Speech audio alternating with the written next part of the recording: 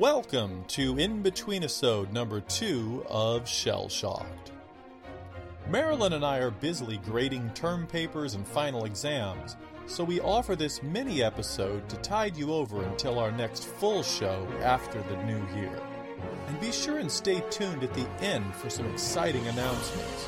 So, without further ado, please enjoy In-Between-isode number 2 of Shell Shocked.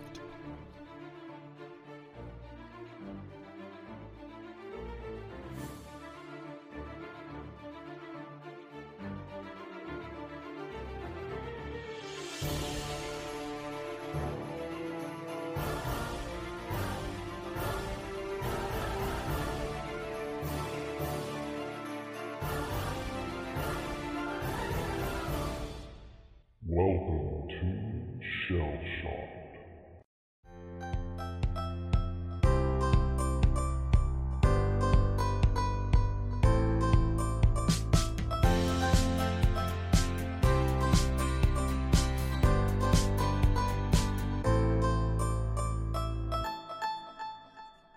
On a cold December morning back in 1955, U.S. Air Force Colonel Harry Shoup was at his post as Director of Operations at the Continental Air Defense Command, now known as NORAD, when the phone began to ring. This was no ordinary phone. The line was set up for reports of a Russian airstrike, an act of terrorism, or any other air-related threat to the United States or Canada. When this phone rang, trouble was on the other end, and Colonel Shoup knew this better than most.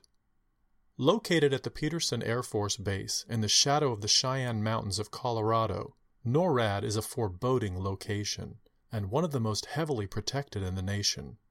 Home to the most sophisticated defense system in the world, NORAD has monitored air traffic over North America for more than 60 years, with the capability of scrambling hundreds of fully armed jet fighters to protect the United States and Canada within minutes of an alert. So imagine Colonel Shoup's surprise that cold December morning when his address was answered by a tiny voice on the other end of the line, asking cautiously, "Is this Santa Claus?" Confused and somewhat annoyed, Shoup quickly ended the call. He stood for a moment stunned, trying to make sense out of what had just happened. How odd it was that a child would manage to call this number, a number set up for a defense-based agency of the United States military. Before he could wonder further, the phone rang again, this time with another child's voice asking, "Are you one of Santa's elves?" When Shoup insisted that he wasn't and tried to get the child off the line, she began to cry. At that point, the colonel made a split-second decision that, although certainly unusual, would prove to bring delight to thousands of children for generations to come. He enlisted the help of an airman standing nearby and ordered him to keep answering the phone. "Just play along," he said. "Pretend you're Santa." The bewildered airman did as he was instructed, eventually getting into the spirit of the calls. Soon other airmen began asking to take over the task, each taking turns issuing ho-ho-hos into the receiver and discussing the toys children hoped to find under the tree, or fielding questions about the reindeer and the elves' well-being. Although it created a somewhat complex problem for the military that year, the key to the mysterious calls turned out to have a rather simple explanation.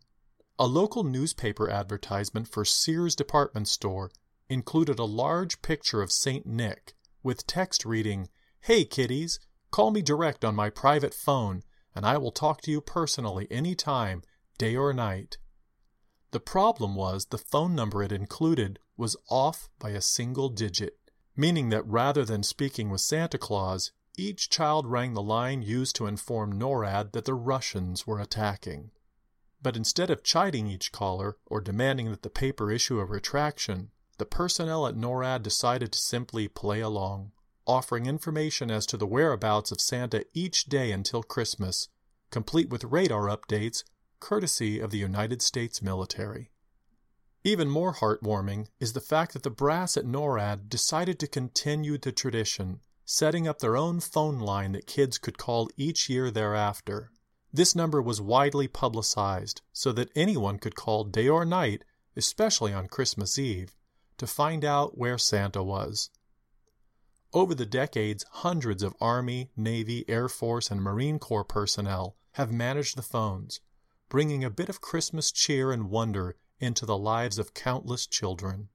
Since then, generations of kids in North America, and with the introduction of the Internet, kids from all over the world, have gleefully accessed this service to help them track the progress of Santa Claus every Christmas Eve, from the moment he leaves the ground at the North Pole with the help of his flying reindeer, to every mile of his trip around the globe, delivering gifts to boys and girls all over the world.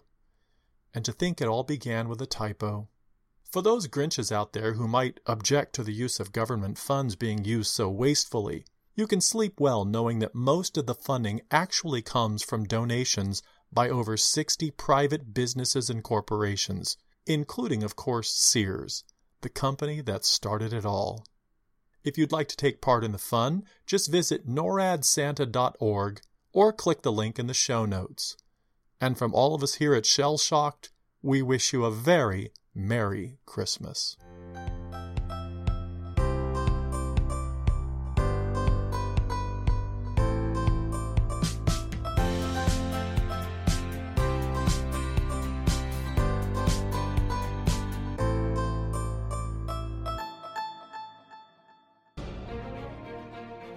Well, folks, that's it for this week. Thanks for listening, but before you go, please check the show notes for a link to satyajewelry.com. Last week, our interview guest was Belinda Carlisle, and she told us about a fundraising campaign there for her nonprofit, the Animal People Alliance. I'm happy to announce that it's been extended through the holidays, so visit satyajewelry.com and click on the link to Belinda's Picks. If you purchase any of those items before the deadline, 30% of the proceeds will be donated to help the Animal People Alliance continue its amazing work, helping to improve the lives of some of India's poorest women, as well as saving abused and abandoned street animals. So happy holidays, and until next time, you've been shell-shocked.